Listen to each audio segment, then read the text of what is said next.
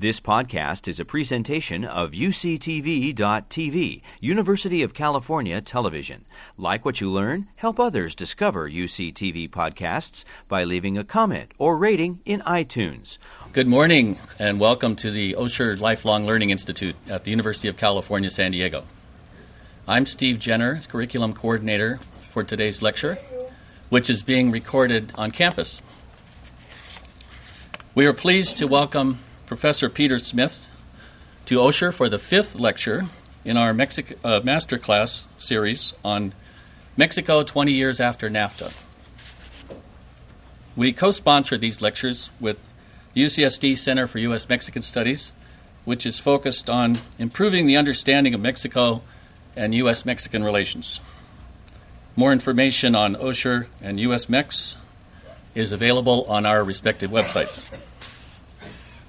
Today's presentation is entitled Mexican Democracy in Comparative Perspective. Peter Smith is Distinguished Professor of Political Science at UCSD and the Simón Bolívar Professor of Latin American Studies. He's co-author of Modern Latin America, now in its 6th edition. Please join me in welcoming Professor Smith to Osher.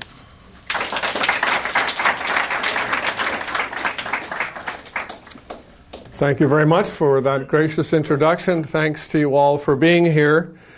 And I wonder what it is that I can say, being the last speaker in this series, that hasn't already been said, or would probably disconfirm anything I had to say. So I wondered how I could sort of make an impression, right? So I began by saying, well, I'll wear a coat and tie. That will really grab their attention, right? And then I'd have to recount my own experience in Mexico. I'm here by mistake. When I graduated from college, you can count the decades since that time, I wanted, like my classmates, to make a tour of Europe. It seemed to be the fashionable thing to do. And I went to the Manhattan Passport Center and got a passport, and it lingered, and it was not used, and it was not used, as I kept running out of funds, and I was approaching graduation, and my dear father said, look, you can't go to Europe, but I'll give you a bus fare anywhere you want to go from New York City. And I thought, okay, Dad. So my first thought was to go to Montreal to perfect my schoolboy French. And then I looked at a map and thought, that's not a very long bus ride. I can do better than that. So I decided to take a Greyhound bus toward Mexico City. It was 85 hours. In those days, I could do that kind of thing. I arrived in Mexico City not knowing a word of Spanish, not having read a single paper or article or book about Mexico, having no idea where I was, except that I was abroad somewhere. And of course, that summer changed my life. Mexico captivated me.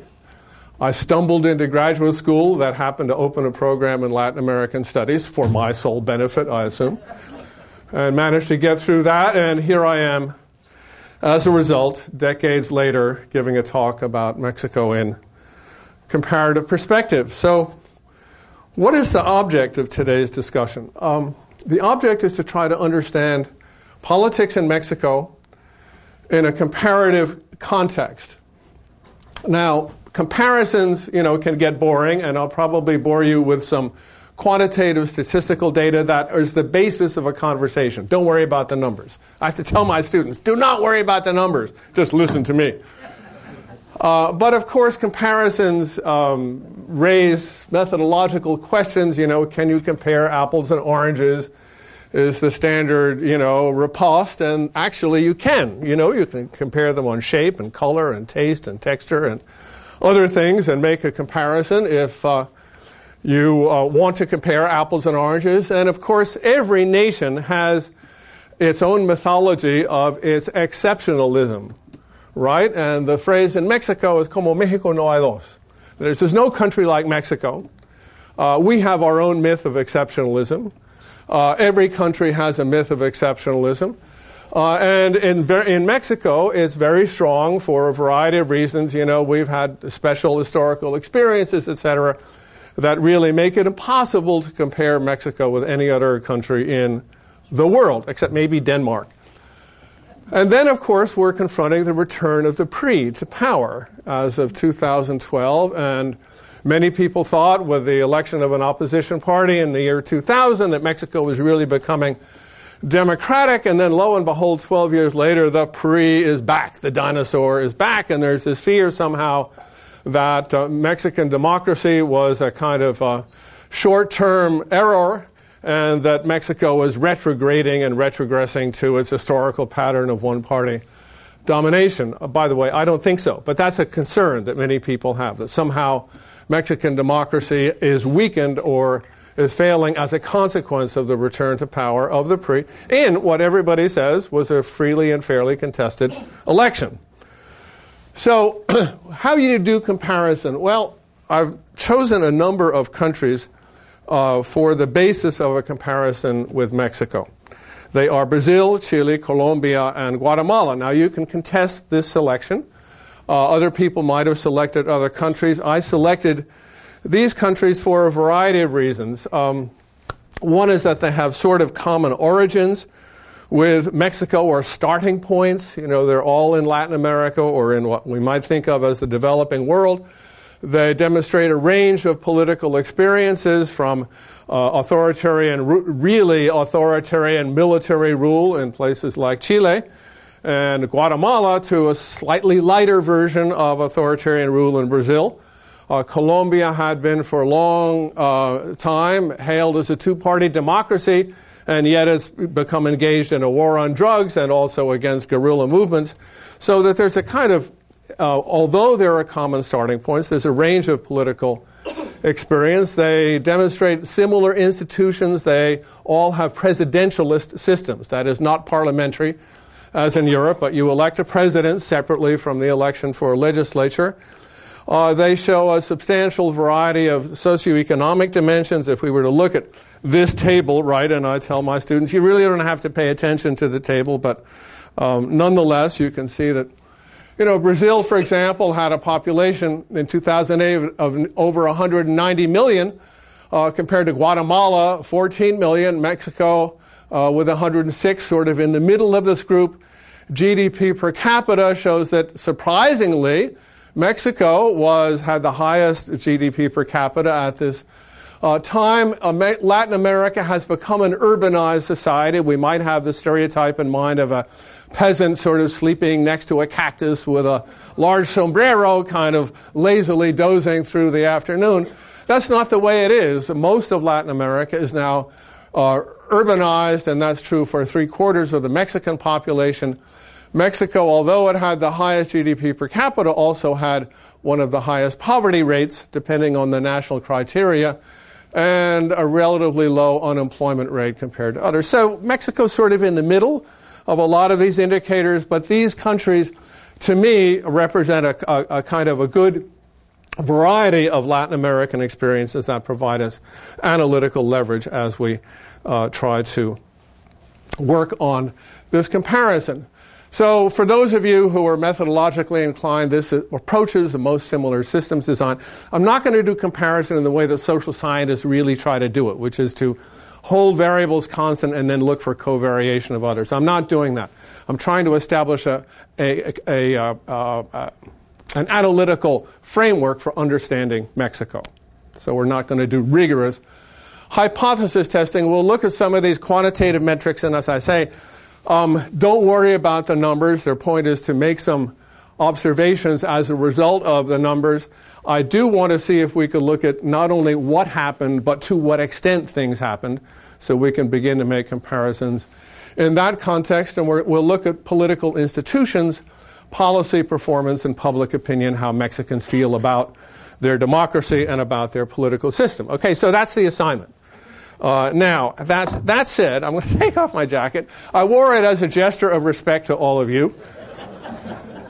This is not a gesture of disrespect, but I'm going to roll up my sleeves and try to get to work. In the early age of cell phones, you were mentioning this, I was lecturing away, listening to my own voice and having a grand time. And a cell phone beeped, and a kid picked up his phone, and I was in mid-sentence, and he answered the phone, and he held up his hand to me as though to say, "You can stop your lecturing now, profe," right? I'm going to take this call, and then we can resume. I really wanted to grade his final paper, but I had a teaching assistant who took care of that for me. So here we go. First, the transition to electoral democracy. How might it compare with other transitions? This is a series of indicators developed by an organization called Freedom House. We reverted the numbers so that the higher the score, the more freedom, the more political freedom there is, according to two indicators. One was a political rights score, and one was a civil liberties score. And if you add them up, the maximum would be 12. Okay, so as we look at the shape of Mexican politics, it was kind of around 6 or 7 through most of the 1990s, the 1980s and the 1990s. According to Freedom House's categorization, that would make Mexico partly free at the time. And then it began to climb. Really, it moved up stepwise in 2000 and kept moving up until it reached the level of 10 in the early 2000s, and then dropped a little bit because of the lack of public security and the degrees of political violence surrounding the drug trafficking. But we can see this kind of gradual, stepwise, incremental movement towards more freedom and more democracy in Mexico. And this is in sharp contrast, if you'll permit me, to other countries which tended, let's take the case of Brazil, for example. But Brazil, you see, in 1985 jumped way up with a sudden election and then stayed at pretty high levels. Chile also was down here under Pinochet in the mid-1980s, jumped up as a result of a plebiscite in 1988, and then sort of climbed up to the point where Chile actually had the highest score. Guatemala also, if we can find it, was down here pretty darn low.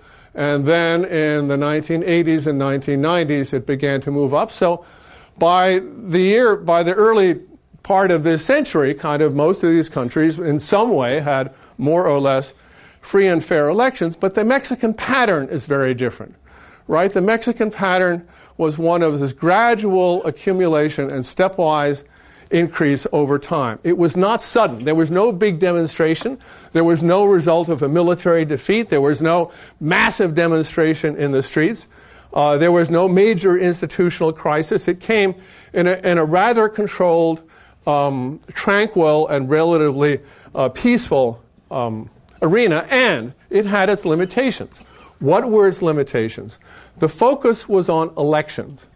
This actually has a deep resonance in Mexican history. The Mexican Revolution of 1910 was fought in the name of free and fair elections. Sufragio efectivo y no reelección was the slogan. Effective suffrage and no re-election. That used to be on the headline of every letter signed by a Mexican official at the bottom. So this question of free and fair suffrage is a long-standing issue in Mexico, and that's really what this change was about, that came about in gradual fashion as a result of reforms, many of them imposed under the PRI. The PRI thought it was going to win these elections. As of the year 2000, it managed to sort of liberalize the system so that it could appear to win a legitimate election, and lo and behold, the opposition won, and that was really the major step. But it was not kind of the result of enormous crisis or tumult. So one of the results is that it was limited.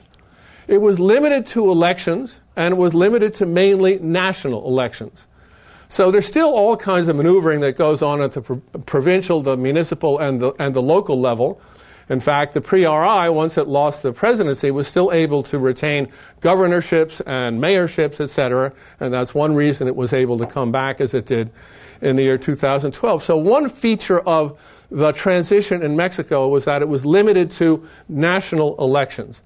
Secondly, it did not deal with a major issue in all these other countries, which was control of the military.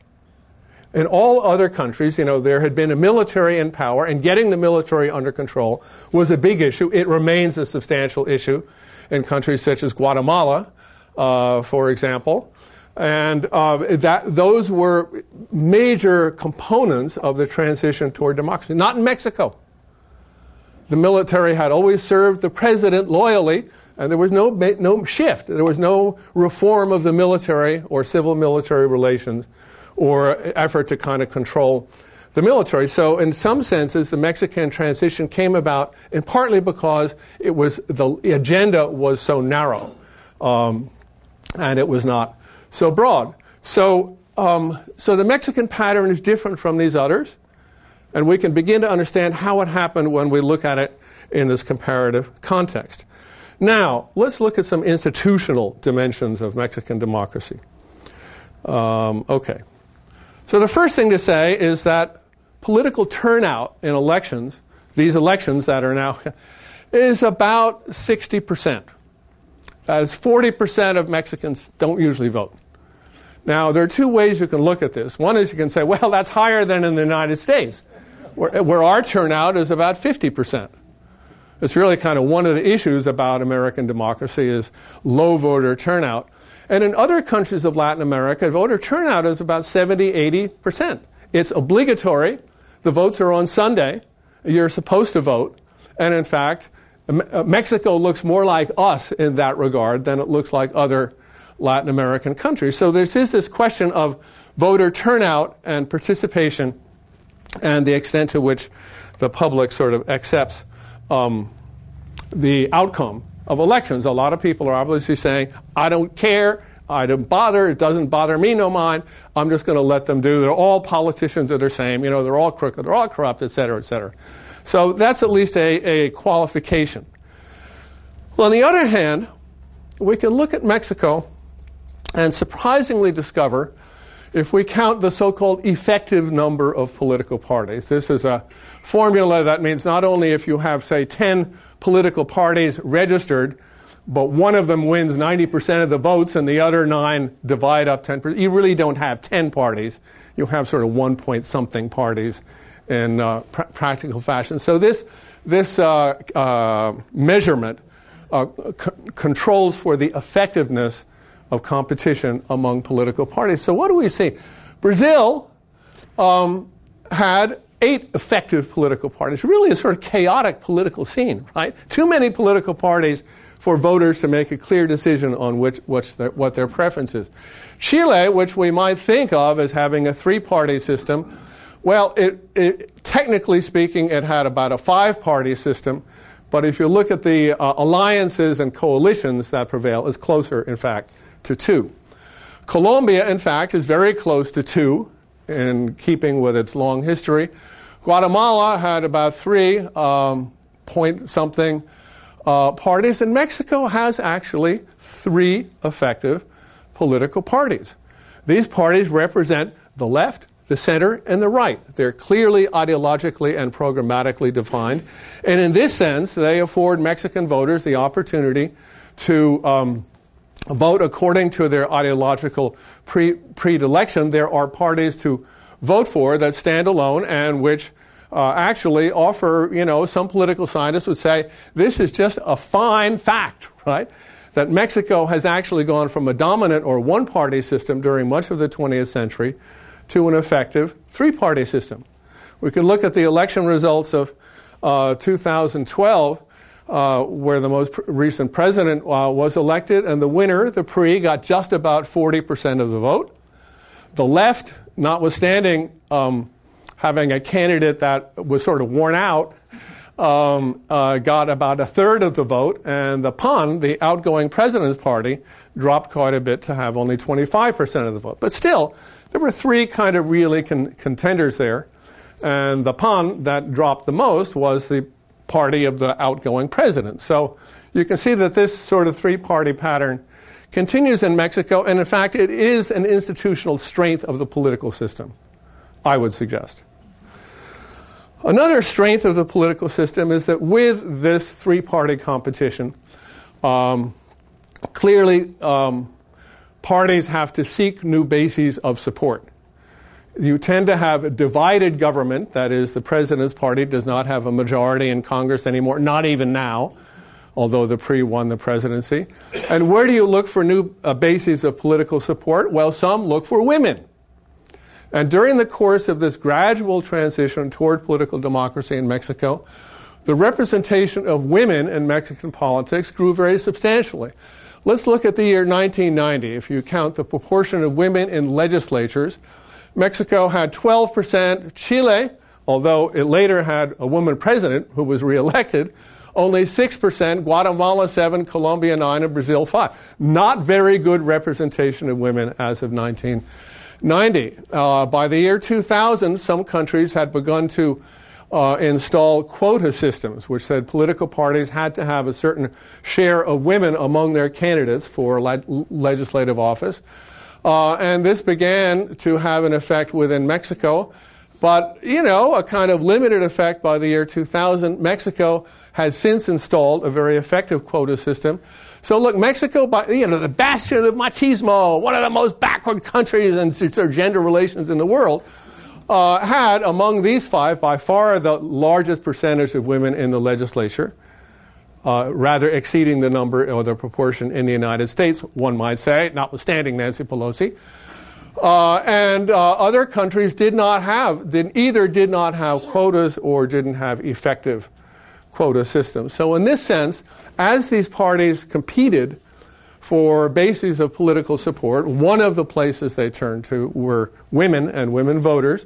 And in fact, one of the consequences of that was more and more women participating in politics. In fact, the most recent presidential candidate of the PAN, was a woman, is still a woman, Josefina Vázquez Mota, a very bright, charming, intelligent person, but the outgoing president's party had lost support because of the degree of drug-related violence and public insecurity. But in any event, this is kind of a surprising outcome when you think of stereotypes about Mexico, and I would argue that it is a result of the kind of three-way competition that defines the party system in Mexico. So in this score, Mexico is doing pretty well and better, than at least the other countries I've selected here for comparison. Now you can say, well, if you'd had Norway in the comparison, you'd really get a different picture. Right.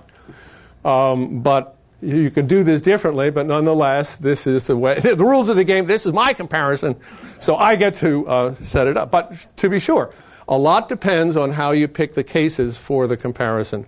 And I was looking for cases that sort of bore some resemblance to Mexico so that you could draw legitimate, I thought, concerns.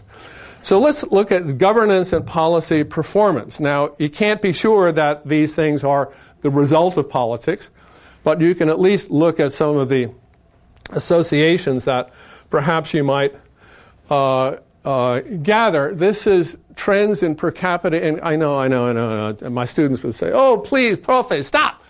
But let's just look at the percentage of annual growth over this period. Chile had the highest share of average annual growth at over 4%. Chile being the poster child of liberal economics. And Brazil, by the way, I chose for this comparison because it is seen as an emerging power in the international scene. So how does Mexico compare to these, the poster child of liberalism or the oncoming, new giant power? So Colombia, Guatemala, and Mexico have lower states. Only Chile has really a high and sustained average rate of growth during this period. But by the end of it, let's still look at which country has the highest GDP per capita, and still, it's Mexico. Right? So if you look at the level of GDP per capita, Mexico is doing pretty well, in part because of NAFTA, but in part because of other things. More because of other things, I would say. Although the average rate of growth has not been, it's sort of like everybody else other than Chile, right? Kind of standard Latin American rate of growth during this period, with the exception of Chile, which is an exception. And because it was a very small country, in some ways it's easier to build up higher growth rates, I would think. So, okay, that's about growth. So at least the Mexican political system has not unduly deterred the possibility of economic growth. A second indicator is levels of income inequality, that is, unfairness. Latin America has the highest rate of income inequality for a region in the world. Absolutely. higher than, say, Africa. You might think Africa might, well, almost everybody's poor in Africa, so the level of inequality isn't so high. Right? In Latin America, there's a major gap between the haves and the have-nots, between the rich and the poor, and that's what the level of inequality captures. So you might look at the percent of income, held by the highest 10%. In Brazil, it was 44%. In Chile, over 40%. Colombia, 45%. Guatemala, over 40%. And Mexico had the lowest share of income going to the top 10%. Now, it's also true that Mexico has some billionaires, right? More than Western Europe, in fact. But still, the highest 10% captured less of a share of the income than every place else. And the lowest 20% captured more of a share of the income than everywhere else. So it's still unequal. I'm not saying this is a picture of equality. But if we're looking at it in a comparative perspective, you'd have to say inequality is strong in Mexico, but overall it's less strong and less pervasive than in other neighboring countries within Latin America. There's also an indicator some of you will know called the Gini index that summarizes all of this stuff in one number, and you get the same result. So that's kind of interesting because we think of, Carlos Slim as, one of the richest people in the world, and this is our image of Mexican capitalism, and he is there to be sure. But overall, Mexico is doing less badly, I'd say, on this score than other countries that have similar backgrounds. A composite indicator that brings things together, social and economic, is developed by the United Nations. It's called the Human Development Index. It's kind of, it has life expectancy, it has level of education, it has income, it combines a bunch of kind of well-being indicators to provide a composite picture of the human development or the quality of life in different countries. Now, you wouldn't be too surprised to discover that, the Scandinavian countries and New Zealand have the best scores, and places like Somalia have the worst scores. But you rank, all countries in the world get ranked. Guatemala was 122nd out of the total number of countries. And Chile, as we might expect from stereotype, had the highest rank in the world, followed by Mexico, followed 20 places later by Brazil and Colombia, and then Guatemala. So Mexico was not at the top, but it was right after Chile and not that far behind Chile in overall quality of life. And Brazil, the giant of the future, was substantially below Mexico, according to this indicator. So Mexican societal development is maybe stronger than we might think from stereotype, and certainly stronger than that of Brazil, Colombia, and Guatemala. Now, Brazil is about to host the World Cup for soccer. They're going to host the Olympics in 2016. We're already beginning to see on television ads for Brazil.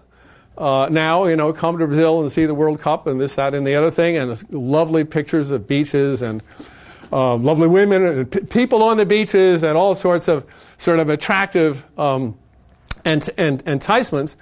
But in fact, Brazil, by overall standards of quality of life, comes in rather substantially below Mexico, or Mexico comes in higher. Now, to be sure, you might want to be in the top 10, but that tends to be occupied by Western European and Northern European countries, plus New Zealand and Australia. But in any event, sort of Mexico's doing okay by this standard. It's by no means in the lowest position within the hemisphere. So then you must say, okay, so Mexican society is doing all right, and the political parties are doing all right, and women are getting representation in the political parties, but we all know that Mexico is so corrupt that kind of erases, the notion of progress on these other indicators. And to be sure, there are serious issues involving corruption. I mean, the basis of the largest magnitude of corruption comes from drug trafficking. This is not exactly, there has been some complicity between elements of the government and the state and drug traffickers, often on the basis of threats. The standard threat that traffickers make to office holders is, you want plomo o plata. We'll give you silver or we'll give you lead. Which do you want?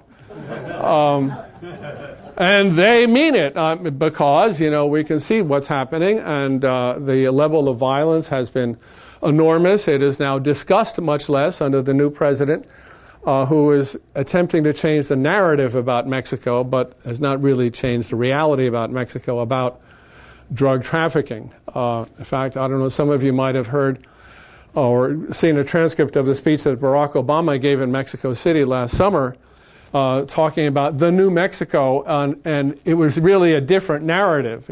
Poor Mexico, all these drug traffickers, and so close to the United States, etc.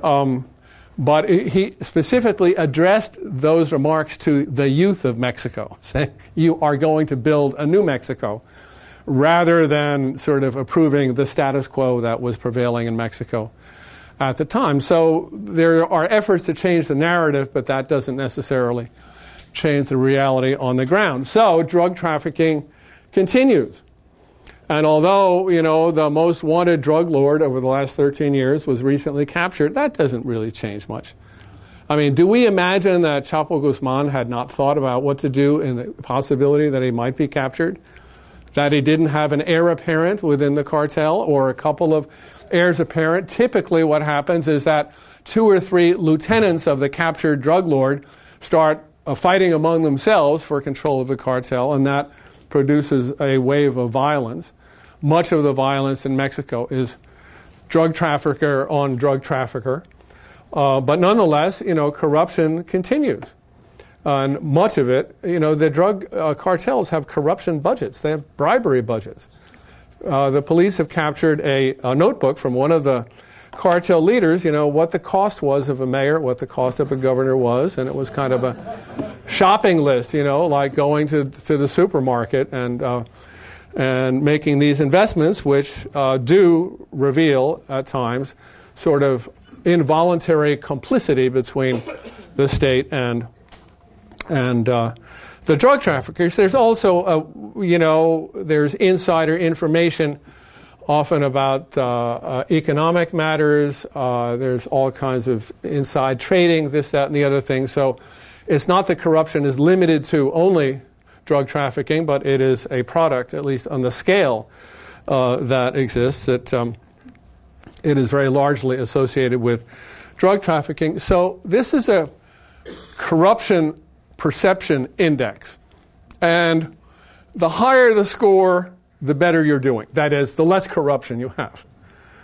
Okay, the lower the score, the less good the situation. So Chile, which has a reputation for being not very corrupt, along with Costa Rica, for example, and Uruguay, has the best score on these perception. Now, these are perceptions of corruption. It's not actually measurements of corruption, but it's what elites and business people and reporters and other people think is the level of corruption within countries. So we have to take this with a grain of salt. But nonetheless, Chile has the best score.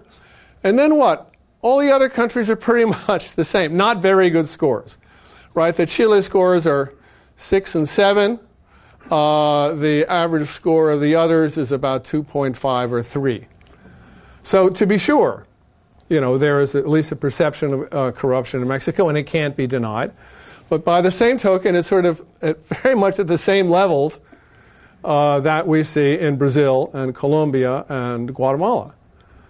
So Mexico is not an outlier in this particular sense. You might think it is, but in fact, at least in this degree, as reported by these results, is pretty much, like its neighbors with the exception of Chile. Chile is the exception. Uruguay and Costa Rica would also be exceptions to this rule. So having looked at this, a couple of years ago, there was much concern in Mexico, or about Mexico, about whether the state was failing in Mexico. Mexican officials resented even the question, right? And, I'd say, well, no, look, it's a question. It's not the fact that you raise the question doesn't mean you have an answer. It doesn't mean necessarily that the question is biased, but it's a question. And indeed, one might have to say that at least in certain parts of Mexico, governance is very limited by the state, and mainly the drug traffickers are in charge, the state of Sinaloa, for example, and the corridors, the trafficking corridors from various points within Mexico to and through the United States. We might have to say and acknowledge parenthetically that what drives the drug trafficking through Mexico is, of course, consumption and demand in the United States. And what really sustains much of the violence in Mexico is the ability of drug traffickers to purchase arms in Mexico in gun shops along the border. And they are able to get, they're able often to their firepower often is greater than that of the military units that are supposed to be chasing them. So the United States bears a substantial role, a substantial amount of responsibility for Mexico's troubles that emerge as a consequence of the trafficking of mainly cocaine from Colombia through Mexico into the United States, some from marijuana produced in Colombia as well as Mexico. And within the United States, you may know that we produce, domestic producers produce about 40% of the marijuana that is consumed in the United States, is produced in the United States. So it really is a transnational flow of products and money and weapons that contributes to this basic problem. So people used to say, well, I wonder if Mexico is a failed state. I mean, there are some places where it's pretty clear that drug traffickers are the effective authorities. So there is, of course, some social scientists decided to create a failed state index. So all we have to do is look at the results and analyze them. But if we look at let's look at the rank, where you rank on the failed state index. Chile has a low likelihood of being a failed state. It's 155th out of 177. Chile is not a problem, right? Colombia was rated 46 because of its long-standing drug wars and wars with guerrilla operations as well. Guatemala was in 72nd place. Mexico was right around the middle, 96. Brazil was better off than Mexico. And Chile substantially better than these other four countries. But what you'd have to say is, that Mexico is not a failed state. That is, by the criteria of the people who measure this, Mexico was a so-called borderline case. There were some states that were failing or failed. Some states were in danger of failing. Then there was a third category of borderline could become a failing state, and others that were not in danger. So Mexico was not even close to really being in the category of a failed state as of this kind of criterion. So it's, in this sense, Mexico, again, is doing okay. It's not doing great. It's not sort of doing as well as Chile, for example, but it is doing substantially better than its near neighbor, Guatemala and Colombia. So it's not a failed state. Okay, there are challenges to the authority of the state, but it's not a failed state. So we're looking now at a political system that has free and fair elections at the national level, that has a stable institutionalized three-party system, that has open doors to effective political participation by women as well as other marginalized groups in society, that has managed to sustain, among Latin American countries, a high level of income per capita, has had some difficulties with economic growth through major crises in the 1980s, another crisis in the 1990s, another crisis, when we had our financial crash in 2008, 2009. So Mexico's had a lot of crises, some of which are imported from elsewhere. But nonetheless, it still has been able to sustain, relatively speaking, a substantial level of increasing prosperity. Most people say that the middle class in Mexico is growing. I think there's some exaggeration in some of the calculations that people make, but nonetheless, Mexico is developing and changing and growing under, at least free and fair elections at the national level. So what do people think in Mexico? Well, of course, there is indicators. Thank the Lord, kind of. All I had to do was sort of, get online and go surfing and get some numbers. But here's the attitudes toward democracy. Support for the idea of democracy. Percent in a public opinion poll. The percent that agree with the statement that democracy is preferable to any other kind of political system. So in Brazil, which by this time had re-elected its working class president, Lula, Brazil was on the rise. You might imagine that Brazil was going to be a very ebullient and optimistic society with regard to its political system. Just about half people expressed support no matter what. In Chile, you might say Chile has the best democracy of these. Chile, a little less than half. Colombia had just about half support for democracy as the best political system. Guatemala, given its checkered history and conflict and military rule and sort of perpetuation of authoritarian traditions, only 40% expressed support for democracy. But Mexico, among these countries, barely, but still, expressed the most abstract support for democracy as preferable to any other kind of political system. So Mexico, as having undergone this gradual incremental transition toward electoral democracy, actually had, these differences are probably within the bounds of probability. But still, the results for Mexico are not, 90%, but still well over 50% at this time. Now, there's a different question that was asked about satisfaction with democracy. Are you satisfied with the way democracy works? And this is a sort of broad question because it could mean, are you satisfied with your life? Are you satisfied with your personal condition? Are you satisfied with, your domestic arrangements? Are you satisfied with whatever? But the question was, are you satisfied with the performance of democracy in the country? So look at Brazil, which again is the emerging giant of the region, just about a third. Chile had the highest degree of satisfaction. Colombia and Guatemala were tied. And Mexico, interestingly enough, was just about like Brazil.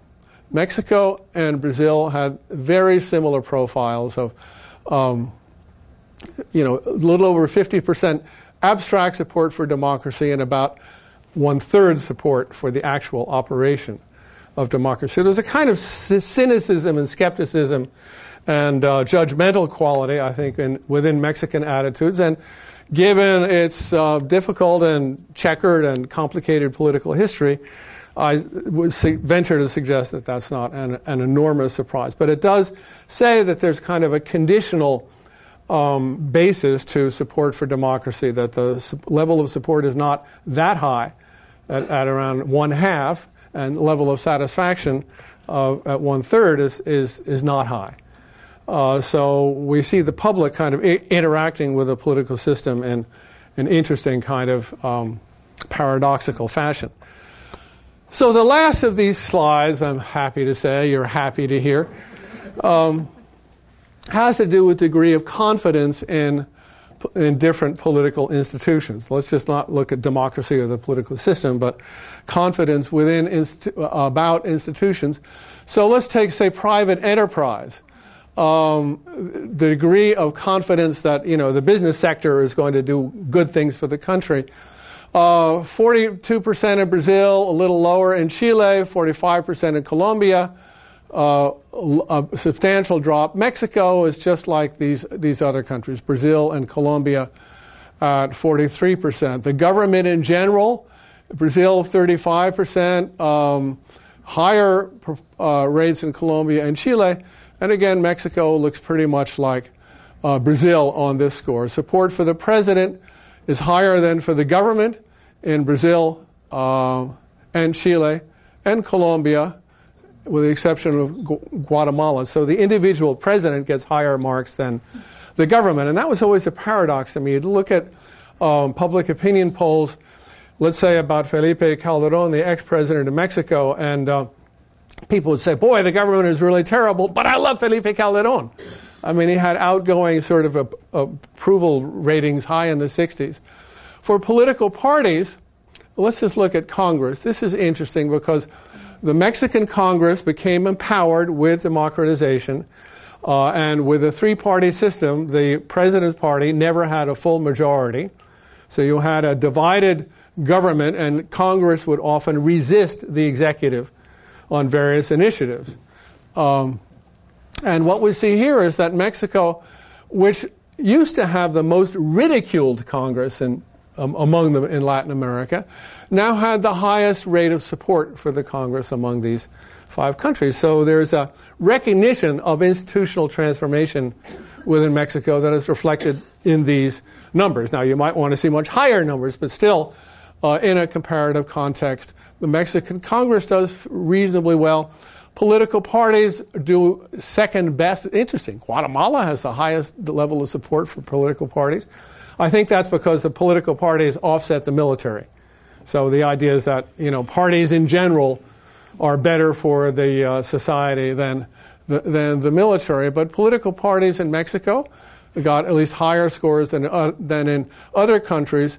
And the court system, understandably, got lower scores. The courts in Mexico are still struggling to acquire independence and autonomy and full capacities within Mexico. So on the other hand, so what do we see here? A nuanced picture, right? Quite a sophisticated public evaluation of political institutions and political operations and political functioning within Mexico. Kind of they're alert, they're making judgments, they are willing to express their judgments, and in some ways they cast sort of at least moderate levels of approval that are at least no less approving or supportive than in the other countries that we study, with the partial exception of Chile. So what would we say about all of this, of Mexico in comparative perspective, decades after that long bus ride of mine that led to this, I wouldn't say it led to this paper, but that it led to more than that. But what sort of wrap-up could we have here? I think the first thing you could say is that Mexico is not a unique society in these regards. It's often kind of in the middle of the pack when you look at these. It's not an outlier. So when you say, como Mexico no hay dos, that there's no other country like Mexico, you can say, well, now, wait a minute. Your experience, your political experience fits very well within the boundaries of, generally speaking, political experiences in Latin America, at least as represented by these other four countries. There are some differences and comings and goings, but nonetheless, you fit within this overall framework. I think, secondly, for people in Mexico particularly who don't like the idea of comparison, you can say, according to some of these indicators, Mexico is not doing as well as Chile, and that's probably not surprising, with the exception of GDP per capita and some of the other economic indicators.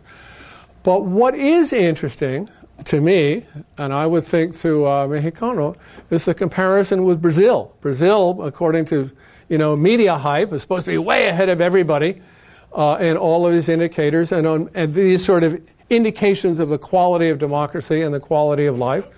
But if you look at many of them, from representation of women to the Human Development Index, to some of the economic growth, or to inequality or unequal distribution of income, Mexico is doing substantially better than Brazil.